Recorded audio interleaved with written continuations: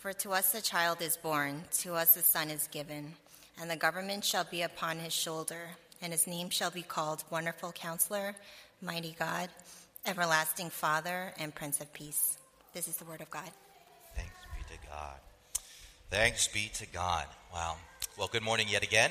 Would you join me now in prayer, asking for the Lord to bless our time? Father, we thank you so much that you are our Father, that you are good, that you are truly the Holy One, and that you call us your children faithfully every week on this day, the Lord's Day. You summon us into your presence so that we could receive from you the life-giving, nourishing, empowering word of God. Lord, we ask now that as we've heard it publicly read, that now you would minister and apply it to our lives as it's being preached. Father, we have come from many different places, have encountered many different things, where we have been confronted with all the hardships and brokenness of living in a broken world. And for many, if not all, Lord, we are tired, we feel tattered, we feel torn. And Lord, we pray now that you would bring the healing balm of your word, applied to our hearts, to our spirits, to our minds, so that we would leave this place more firmly rooted in confidence and in hope and in joy, so that we can move forward of being a blessing in this dark and broken world. Father, we ask now that you would bless this message in spite of the one who brings it, for we ask in Jesus' name, amen and amen. You know, many of you in here probably know, if not all of you know, that I have a son by the name of Judah. Judah, my second born. But what many of you may not know is actually I didn't want to name him Judah, at least not initially, right? I actually wanted to give him another name, but unfortunately that woman over there, my wife, refused to give her consent. And I know that when I tell you the name that I wanted to name him, you're going to be like, why, Sarah? Why? You know? Why didn't you give this son of yours this awesome name that Pastor John wanted to name? And you want to know what the name was? Jedediah. What are you laughing for? I wanted to name my son, I think Sarah is hiding right now in shame, but I wanted to name my son Jedediah not because it sounds cool, because it does, but because of what it means. You guys know what the name Jedediah means? It means beloved by God, or God's beloved. I wanted to name my son Judah, Jedediah, because of the fact that whenever he heard his name and when other people heard his name, they would recognize him as one who is beloved by God. You know, names have a way of doing that, at least in the days of the Bible, in the days of the ancient world. You see, in the days of the Bible, people were given names to communicate to other people about this person, about the person who bears this name. I mean, we see this all the time throughout Scripture. For example, Eve, the wife of Adam. You know what the name Eve means? Mother of all who lives. Abraham was given that name by God, and you know what that name means? The father of many nations. We see over and over how name is given to certain people to communicate something about this person, to communicate something about the significance, the uniqueness, the call of the person who bears that name. And this is true, most of all, to the most famous person in the Bible, and that is Jesus himself. We're beginning today our Christmas sermon series, or our Advent sermon series, entitled The Christmas Names of Jesus. And what that means is, during the next 4 weeks, we're going to take a look at the 4 names that the prophet Isaiah prophetically names Jesus in light of his coming on Christmas Day. Now, some of you are in here like, wait a minute, Jesus had other names? I had no idea that Jesus had other names. Well, you didn't. You're in luck, because by the end of this series, you're going to know these names, okay? You're going to know the significance of these names. Now, the reason why I call them the Christmas names of Jesus is because Isaiah is prophesying these names in the context of Jesus' first coming, the first Advent, Christmas, which is why the only times you tend to hear these names of Christ is during Christmas, right? The Christmas names of Christ. And so as we take a look at these names of Jesus in the context of this prophecy of Isaiah, we are going to understand not only about the significance of Jesus himself, but also about the significance of what the message of Christmas is all about and how God wants us to understand this holy time of year. And so we begin by looking at the first name that Isaiah prophetically names Jesus, and that is the Wonderful Counselor, the Wonderful Counselor. So 3 things I'd like to share with you today. First, why we need the Wonderful Counselor. Number 2, the uniqueness of the Wonderful Counselor. And finally, the wisdom of the Wonderful Counselor. Why we need the Wonderful Counselor, the uniqueness of the wonderful counselor, and finally, the wisdom of the wonderful counselor. Let's jump right in. First, why we need the wonderful counselor. One of the things that you hear so often during this time of year is this idea that Jesus coming on Christmas Day is God's greatest gift to us, right? Preachers everywhere, all over the world during Christmas say, Christ is God's greatest gift. And indeed, he is God's greatest gift. And believe it or not, these 4 names in Isaiah 9 explain why Christ being born on Christmas is God's greatest gift. And so we begin by looking at the first name, Wonderful Counselor, and we begin by asking the question, what is a counselor? What is a counselor? Well, you look up that word in any standard definition dictionary, right? And it'll give you this definition. Someone who gives counsel. Like, okay. Not so helpful there. And so you continue on your trek for understanding, and you decide to look up the word counsel. And the first definition you come across is this: an advice, opinion, or instruction giving and directing the judgment or conduct of another. Advice, opinion, or instruction given in directing the judgment or conduct of another. Much more helpful. A counselor is someone who gives advice or instruction in order to guide or direct someone who is receiving that counsel. And indeed, if you ever come across that word counsel in the Bible, you get that same idea being conveyed. For example, in Exodus chapter 18, we read the story of Moses leading his people to the promised land. But of course, he is overwhelmed. He is stressed out because the burdens of leadership is upon him, specifically as the judge of Israel, where he has to settle matters of dispute amongst God's people. And it gets so overwhelming that at one point, his father-in-law, a man by the name of Jethro, says these words to him in Exodus 18. Starting in verse 17, we read, Moses' father-in-law said to him, the thing that you are doing is not good. You will surely wear out both yourself and these people who are with you. For the task is too heavy for you. You cannot do it alone. Now, listen to me. I will give you counsel, and God be with you.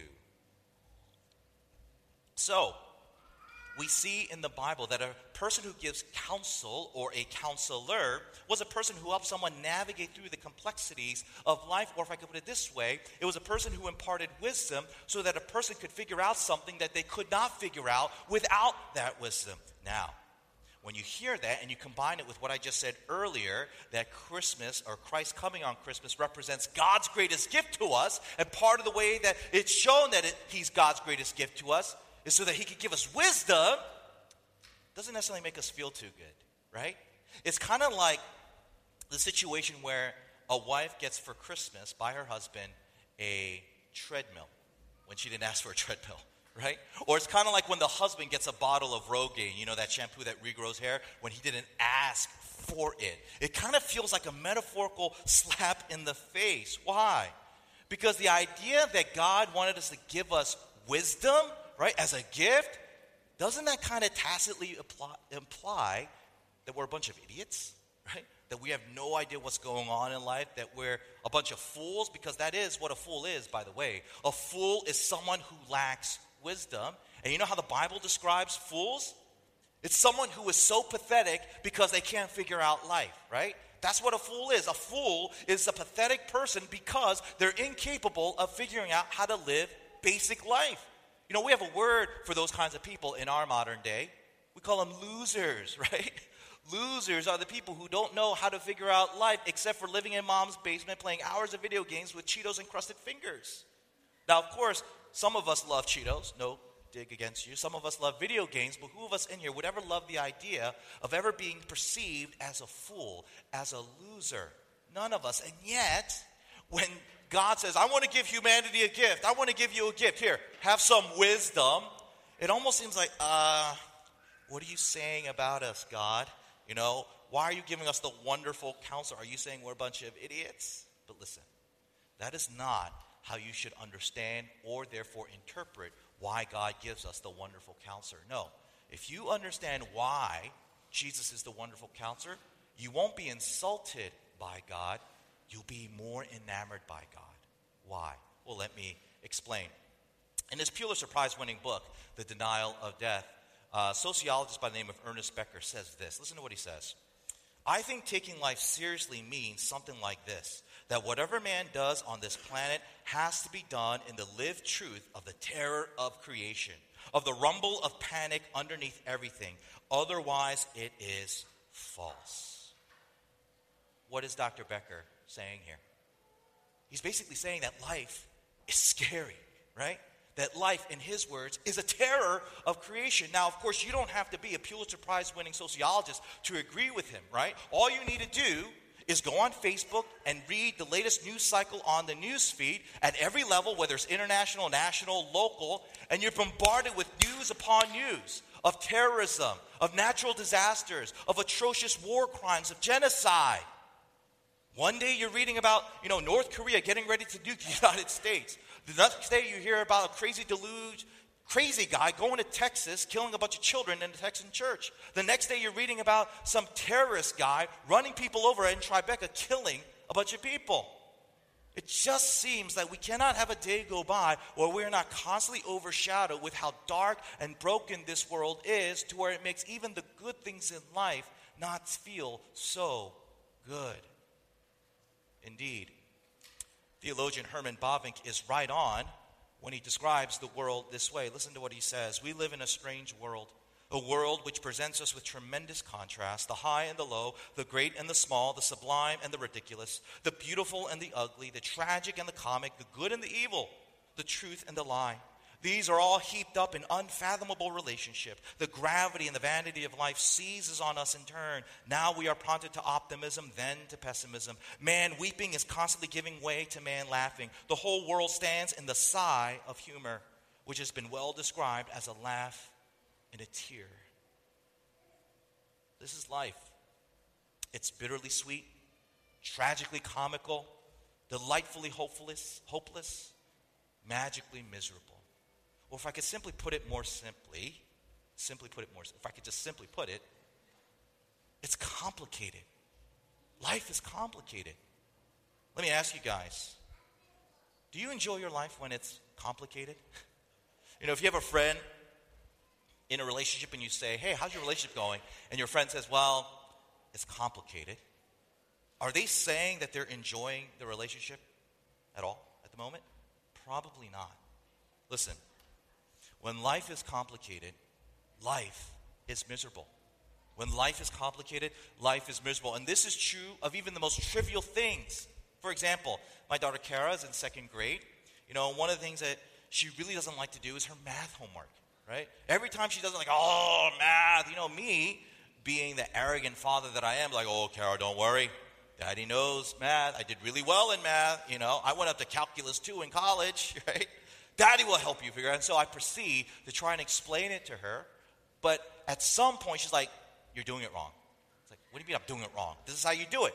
It's like, give me that pencil, Daddy. I'll show you. And then all of a sudden, she starts doing this Common Core math, where it's all this weird, conceptual way of doing math. It gets so complicated. By the end of it, I throw the pencil across her. What is this? So complicated. All kidding aside, it is true. Life gets more miserable when it gets more complicated, and that misery magnifies when the thing that's complicated is a more serious matter, right? A complicated math problem is miserable, but it's not as miserable as a complicated relationship, right? Or a complicated marriage. See, this is why Jesus, being our wonderful counselor, really is an expression of God's great love for us, as an expression of Him being the greatest gift that God could ever give to us. Not because He's trying to imply that we're a bunch of fools, but because He knows we live in a misery-inducing, complicated world. And so instead of being that neglectful, cruel parent that just says, figure it out on your own, you idiot, He comes alongside of us and He counsels us. He gives us wisdom. He gives us insight. He gives us answers so that we wouldn't be so overwhelmed, so that we wouldn't feel so uncertain, so that we wouldn't feel so alone and so afraid. Do you guys know what is the only remedy of overcoming that sense of fear and uncertainty when life gets complicated? The Bible says it's wisdom. Wisdom. This is why it says this in Ecclesiastes chapter 8. Listen to what it says. Who is like the wise? Who knows the explanation of things? A person's wisdom brightens their faith and changes its hard appearance. So to summarize, Jesus as our wonderful counselor is really God's gift to us because we live in a terrifyingly complicated world where we need desperately wisdom. Now, for those of you here investigating Christianity, you're hearing this and you're probably thinking, wait a minute, Pastor John, are you implying that it's only the wisdom found in Christianity that can solve the riddles of life? Are you implying that it's only in Christianity where you can discover the wisdom that will make life better? Isn't that kind of arrogant? What about wisdoms found in other religion? What about philosophical wisdom? Why is it that Christianity offers the wisdom that we should focus on? Why is it that your wisdom, what's so special about your kind of wisdom in the Bible, Pastor John, to where you say that should be what we should focus on? Well, great question. And to answer, let me go to my next point, the uniqueness of the wonderful counselor. Now, you probably noticed that in my first point, I focused almost exclusively on the word counselor and completely ignored the word wonderful. And I did that on purpose because I wanted us to understand what Isaiah meant when he referred to Jesus as a counselor, which, as I stated, is someone who gave counsel, who gave wisdom. Jesus has come to give us wisdom. Now, by clarifying the word counselor, I wonder if that inadvertently caused you to be more confused about wisdom. Why? Because think about it, not about wisdom, about wonderful, right? Because when you think about things that are wonderful, wisdom is not usually one of the things that we label as wonderful, right? We say, oh, that was a wonderful meal, or that was a wonderful performance, but when was the last time you ever said, well, that's wonderful wisdom, right? We don't usually put these two ideas together. We don't say that wisdom and wonder belong together, that these are two things that naturally belong together, and yet, throughout history, all the great thinkers who we would say are the pillars of wisdom in Western society have always stated that wisdom and wonder belong together. Take a listen of the sampling of some of the philosophers that I've quoted here. First, Socrates, the brilliant Greek philosopher, once said, "Wonder is the beginning of wisdom." Alfred North Whitehead, the brilliant mathematician and American philosopher, once said, "Philosophy is the product of wonder. The effort after the general characterization of the world around us is the romance of human thought." Alan Watts, the English philosopher, once said, "Wonder is not a disease. Wonder and its expression in poetry and the arts are among the most important things which seem to distinguish men from the animals and intelligent and sensitive people from morons." See, those who have made their life mission of learning wisdom and teaching wisdom have recognized that wisdom and wonder belong together, that these two things are inseparable. And by calling Jesus the wonderful counselor, Isaiah is saying the exact same thing. He's saying much more, which we'll get to eventually. But at base level, he's saying wisdom and wonder cannot be separated, to where when a person is growing in wisdom, they should always be growing in wonder. Now, you're thinking to yourself, how does that make sense? Why is it that when you get wisdom, that it should lead to wonder? How are these things connected? What's the cause and effect? How does that work? Well, let me explain. It goes without saying, there are various types of wisdom that are out there, right? And what I mean by that is there are various types of way of trying to make sense of the world. There's the atheist way of trying to understand the world. There's the Buddhist way of trying to understand the world. There's a postmodern way of trying to understand. You get the point. But with all these variety forms of wisdom that is out there, all wisdom, no matter what kind of wisdom you're talking about, has the exact same goal. And you know what that goal is? What is the ultimate goal of wisdom? It's simply this: to find that one thing, that one truth that can bring together things that on the surface seem unrelated and unable to come together. The whole goal of wisdom is to unify things that seem so ununifiable. To bring together things that can never be brought together. That is the goal of wisdom, to bring unity out of a chaotic diversity. Think about it for a moment. Let's think about that institution that we all go to receive some wisdom. You know what I'm talking about? The university. University. You know that word university is actually made up of two words? You know what they are? Unity, diversity, right? Bring them together, you got university. Why does an institution, which main job is to give wisdom to the people who go there, why do they identify themselves with that name? Because that is its mission. The mission of the university is to figure out that one thing that is in common with everything in the world that seems to have nothing in common at all. That is what the goal of wisdom is, because there is this instinctual awareness that in the midst of all the chaos and all the randomness of life, there must be one thing that can bring it all together and make sense of it all. There must be one truth, one idea that if we understood it, it can make sense and it could settle us and it can bring wonder into our lives. Now, if all this sounds too philosophical, which I think it is because some of you guys are like doing this right now, let me see if I can concretize it for you with a story that I once heard. I once heard the story of a Native American warrior who lived up on the mountain, right, with his people, and they only lived on top of the mountain. They never ventured down the mountain. But this one warrior decided, for the sake of his people, to go off the mountain and explore what was at the bottom of it. And so this warrior bravely goes down the mountain, and what does he encounter? He encounters the Pacific Ocean. And for the first time in his life, three things that he thought were never compatible with each other, water, earth, and wind, manifest itself in a brilliance unity that he never thought possible. The ocean, right? And as he sees the water in the ocean, as he sees the earth in the sand, as he feels the wind through the sea breeze, he's overwhelmed because he has seen an integration, a unity that he never thought possible, and he's filled with wonder. What is the ocean doing? The ocean is imparting wisdom. And so he's so moved, he's so overwhelmed, he feels like, I got to show my people this wisdom. What does he do? He takes 3 clay jars.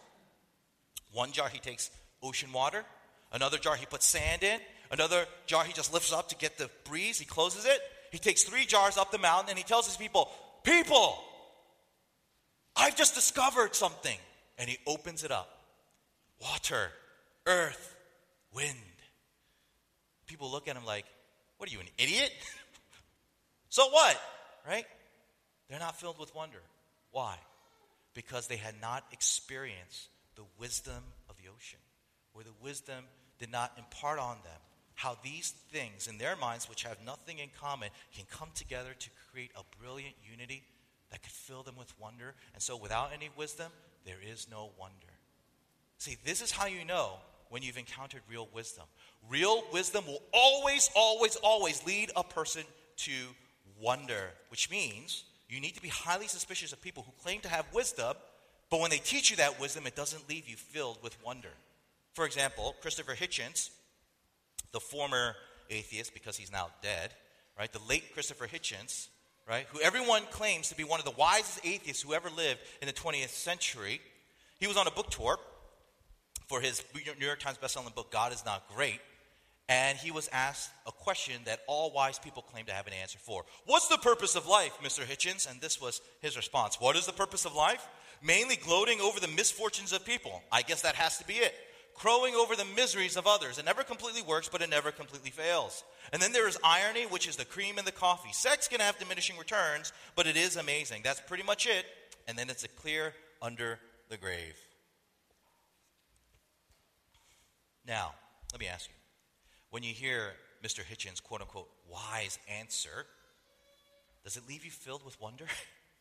Do you feel awed by the wisdom that he just tried to communicate in these words? What's my point?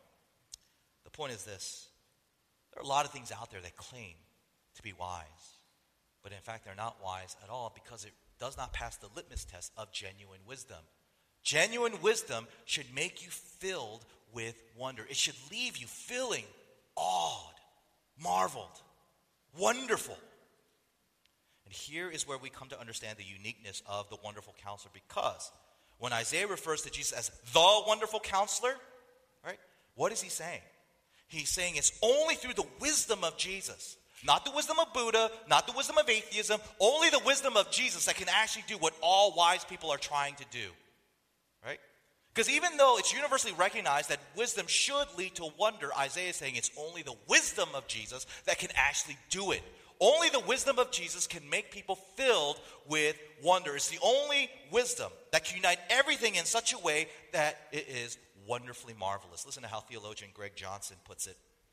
Quote, in a world that seems so fragmented and compartmentalized, where we suffer from information overload, we long for wholeness. If we look at the different spheres of our lives and see a dozen unrelated branches shooting off in different direction, it's helpful to step back and see where all the branches come from, to follow them down to the trunk from where each branch springs. Here we can follow the advice of the Dutch theologian and Prime Minister Abraham Kuyper, who in 1898 delivered these words to the faculty of Princeton. Such a life system must find its starting point in a special interpretation of our relation to God. If such an action is put its stamp upon our entire life, it must start from that point in our consciousness in which our life is still undivided and lies comprehended in its unity. Not in the spreading vines, but in the root from which all vines spring. Here alone we find the common source from which the different streams of our human life spring and separate themselves. So, this is where our worldview, our wisdom begins. Where our universe begins, where our lives begins, and where the Bible begins. In the beginning, God. In the beginning, God. Now, some of you are hearing this, and you're thinking to yourself, oh, Pastor John, you sound ridiculous right now, right? This idea that wisdom, let alone the wisdom of Jesus, can bring all things together to where it would leave us in awe and wonder, especially when you consider some of the things that are going on in this life, like sex trafficking, like genocide, right? Children dying of starvation. How can Jesus take that and all that is good with the world and combine it in such a way to where we would be filled with marvel and awe? Doesn't the bad things in life already spoil the good things to where we wouldn't be awed? We would be disgusted. We would be frustrated. How can the wisdom of Jesus bring the good and the bad in such a way to where we would leave filled with awe? Great question. And this leads me to my final point, the wisdom of the wonderful counselor. You know, with all this talk about the wisdom of Jesus in terms of why we need it and what it produces in us, wonder, I never actually defined what the wisdom of Jesus actually is. So let me do that now by first letting you hear what the Apostle Paul says about what the wisdom of Jesus is. This is what he says in 1 Corinthians chapter 1. Starting in verse 18, we read, "For the message of the cross is foolishness to those who are perishing. But to us who are being saved, it is the power of God. For it is written, I will destroy the wisdom of the wise, the intelligence of the intelligent I will frustrate. Where is the wise person? Where is the teacher of the law? Where is the philosopher of this age? Has not God made foolish the wisdom of the world? For since in the wisdom of God, the world through its wisdom did not know him, God was pleased through the foolishness of what was preached to save those who believe. Jews demand sign and Greeks look for wisdom, but we preach Christ crucified, a stumbling block to Jews and foolishness to Gentiles. But to those whom God has called, both Jews and Greeks, Christ, the power of God and the wisdom of God. For the foolishness of God is wiser than human wisdom, and the weakness of God is stronger than human strength." Notice what Paul says exactly what the wisdom of Jesus is. It's the message of the cross. It's the gospel. The wisdom of Jesus, the wisdom of God, is the gospel. But notice also what he says about people who reject this gospel in terms of how they perceive it. How do people who don't believe in the gospel, how do they view the gospel? You know what he says? It's stupid. It's foolishness. Utter nonsense. Sadly, this idea is still being propagated by those who don't believe the gospel. Richard Dawkins, another well-known atheist who's still highly admired amongst atheists as their greatest sage, listen to what he said in one television interview. "What about the God of the New Testament? Here we have a God who wanted to forgive mankind its sin. Why didn't he just forgive them? Why was it necessary to have a human sacrifice, to have his son tortured and executed in order to have the sins of mankind, sins be absolved? Is that not the most disgusting idea you ever heard?" You know, for Dawkins and those who share his wisdom, atheists, they hear about the gospel and they think this is stupid, utter nonsense. And yet you go back to what Paul says in 1 Corinthians 1, and he pushes back, no, it's you who are the fool. It is you who are filled with nonsense. You know why Paul says that? Because Paul says the wisdom of Jesus is able to do what no other wisdom is able to do. The wisdom of Jesus is able to do what no other wisdom can do. And what is that, you ask? Well, think about it. What is the cross of Jesus? The cross of Jesus is God's response to a complicated world. The cross of Jesus is God's response to a complicated world. You're like, whoa, Pastor, that doesn't sound right. That sounds theologically off. Isn't it more correct to say that the cross of Jesus is God's response to a sinful world? Well, why do you think the world is complicated? Why is the world so complicated? Isn't it because of sin? Isn't sin the reason why the world is so complicated? I love this quote. It's a long one, but it's good. Cornelius planned to go. Listen to how he describes sin. The veins of sin interlace through most of the rest of what is wrong in our lives, through birth disorders, disease, accidents, and nuisances. Thousands of third world children die daily from largely preventable diseases out of laziness or complacency. Certain grown-ups fail to prevent them. Thousands of first world children are born drug addicts. Their mothers have them hooked in the womb. Some people with sexually transmitted disease knowingly put new partners at terrible risk. It happens every day. Many accidents are, in retrospect, both accidental and predictable. Somebody who needed to concentrate on his job in order to protect others, a pilot or a lifeguard or a ship's captain, got drunk instead or careless or wholly preoccupied. Often a number of such factors combine in some lethal and intricate way to bring havoc to human well-being. Oh, what about tornadoes, earthquakes, floods, forest attacks, shark attacks? Surely here we have causes of purely natural as opposed to moral evil, and surely here it is pointless to refer disparagingly to human agency. Yes and no. The fact is that some acts of God need not become human disasters. These events might have been anticipated and then skirted so as to minimize or prevent suffering. People might have prepared for some of these events. Shoddy bridge construction, bribery of inspectors, greedy condominium development in known hurricane alleys or floodplains, ignorant disdain for the sudden power of mountain storms at 12,000 feet. These and other human failures sometimes cause or at least exacerbate the suffering produced in natural disasters. Sin usually plays at some role in the kind and amount of evil we absorb from what we are used to thinking as of non-moral events. Above all, sin disrupts and resists the vital human relation to God, and it does all this disrupting and resisting in a number of intertwined ways. Sinful life is a depressing and ludicrous caricature of genuine human life. What is he saying here? He's saying at base root, the root of what makes this world so miserably complicated, it's sin. Sin. Everything that makes your life miserable due to complication can find some way back to sin. And that is what the cross of Jesus attacks. The cross of Jesus attacks sin. And do you know how he attacks sin? How does Jesus on the cross attack sin? This is so important. So I want to make sure you really understand it. Let me quickly explain. Sin does not exist on its own. It cannot exist on its own. Sin is like a virus. It needs a host in order to do its thing. Okay? Which means it needs a sinner. In order for sin to exist, it needs a sinner. And the Bible tells us that the only way God destroys sin is by destroying the host, by destroying the sinner. You kill the host, you kill the virus, you kill the sin, right? Which leads to a world that is no longer complicated, that's no longer miserable. But there is a problem with that solution. If God killed the sinner, yeah, it may result in a world with no miserable complication, but it also leaves a world with no people, with no image bearers of God. And the whole point of why God created the world is so that he could have a relationship, a loving relationship with humanity, those who bared his image. For God to get rid of man so that he could have a world that's no longer, miserably complicated. It's as ludicrous as a mom getting rid of her newborn so she can have a nursery that's tidy and clean and in order. The whole point of why she has a nursery is so that she can have this beautiful, loving relationship with her child. The whole point of why God created the world is so that he can have a loving relationship with mankind. So here God seems to be at a conundrum.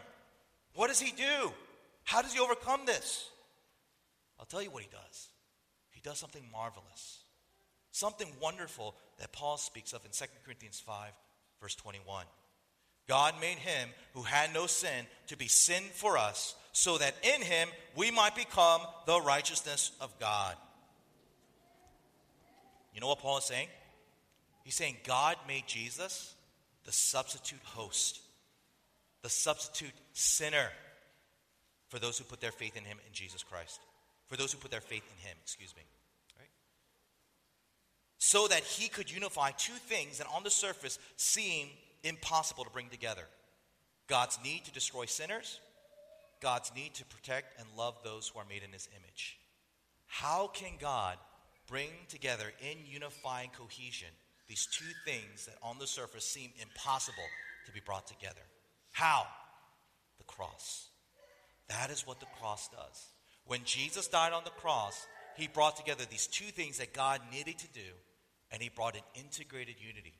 Where at the cross, he was able to destroy sinners, but he was also able to protect those made in his image. What is that a description of? That's a description of wisdom, right? Because remember, second point, what is defined as wisdom? What is the goal of wisdom? Wisdom is to try and bring a unifying thing amongst things that seem that they cannot be brought together. Jesus at the cross displayed wisdom of God because he brought all that is wrong with the world, represented through sin, with all that is good in the world, represented with God's love for humanity, and he brought it together in such a cohesive, integrated way to where it all makes sense, to where it leads us to wonder and marvel. That's what Paul says in Colossians 1. Listen to what he says. For God in all his fullness was pleased to live in Christ, and through him God reconciled everything to himself. He made peace or unity with everything in heaven and on earth by means of Christ's blood on the cross. Christian, this is why the cross is the wisdom of God. This is why when you look at the cross, when you consider the gospel, you should always be marveling. You should always be filled with wonder. Terrible is the day if you ever hear the gospel message, if you ever see the cross of Christ and you yawn with boredom.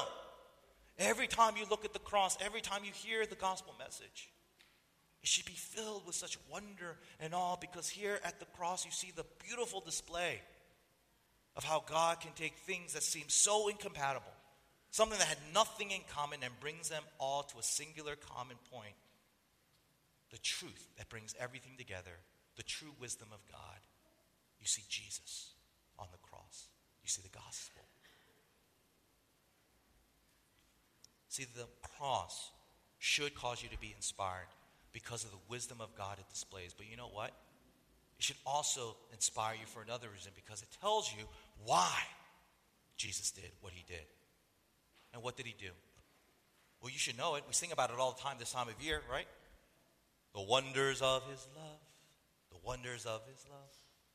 The wonders of his love. You like the way I kind of did that? The wonders of the wisdom of God. How he can take all that is miserably complicated in the world and combine it with all that is good in him, and marvelously, wonderfully display the wonders of his love through his son Jesus, through the greatest gift that he could ever give us. At this time, I'd like to invite you to just reflect for just a moment. You can bow your heads, close your eyes, if that will help facilitate that. And I really just want to ask you one question right now, and it's this. What wisdom are you looking to right now to cope with your complicated life? I don't think I'm making a stretch here to assume that our lives are complicated. Things at work are complicated. Things at home are complicated. Things inside of you are complicated. Things at church are complicated. And what wisdom are you looking to help you in overcoming it? And you should think about that wisdom, whatever it is. Let me ask you, is it filling you with wonder? As you look to the solution of trying to make sense of all the chaos and confusion and complications of life, does the wisdom that you're depending on now as the remedy for that, is it causing you to be filled with wonder and awe and marvel? This Christmas season, I'd like for you to think that contrary to what you may have thought before, your Jesus is much more relevant, much more necessary than you've given him credit for. Would you consider his wisdom? Would you consider his counsel? Because I promise that by doing so, life not only becomes less complicated, but it becomes filled with more wonder. And I think we could all agree we need more wonder in our lives. And so I invite you now to go to the Lord and ask for his personal application of today's message in your life. Let's pray together.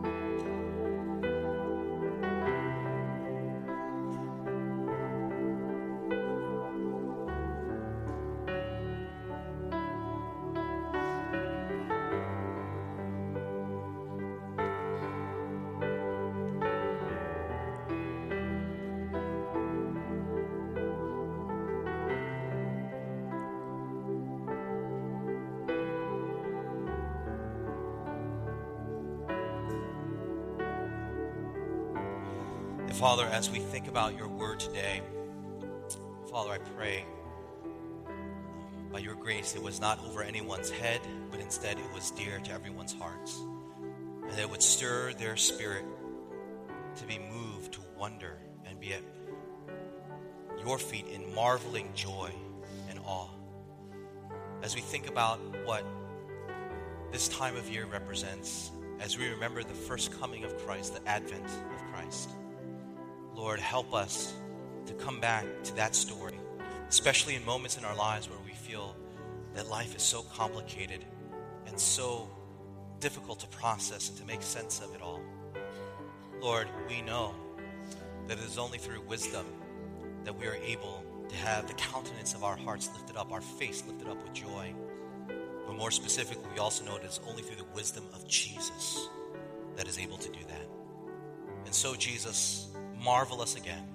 Help us to see the wonder of your love as expressed through the wisdom of the cross, the message of the cross, so that we may go out into the world that threatens and dares us to be fearless in the midst of all the chaos, that we indeed can be fearless because of our faith in the one who makes sense of all things, thereby giving us peace, thereby giving us hope. Oh God, would you lead us now as we seek to do that? For we need your wisdom desperately. Would you hear us and be with us? For we ask all these things in the mighty name of Jesus, and all God's people together said, amen and amen.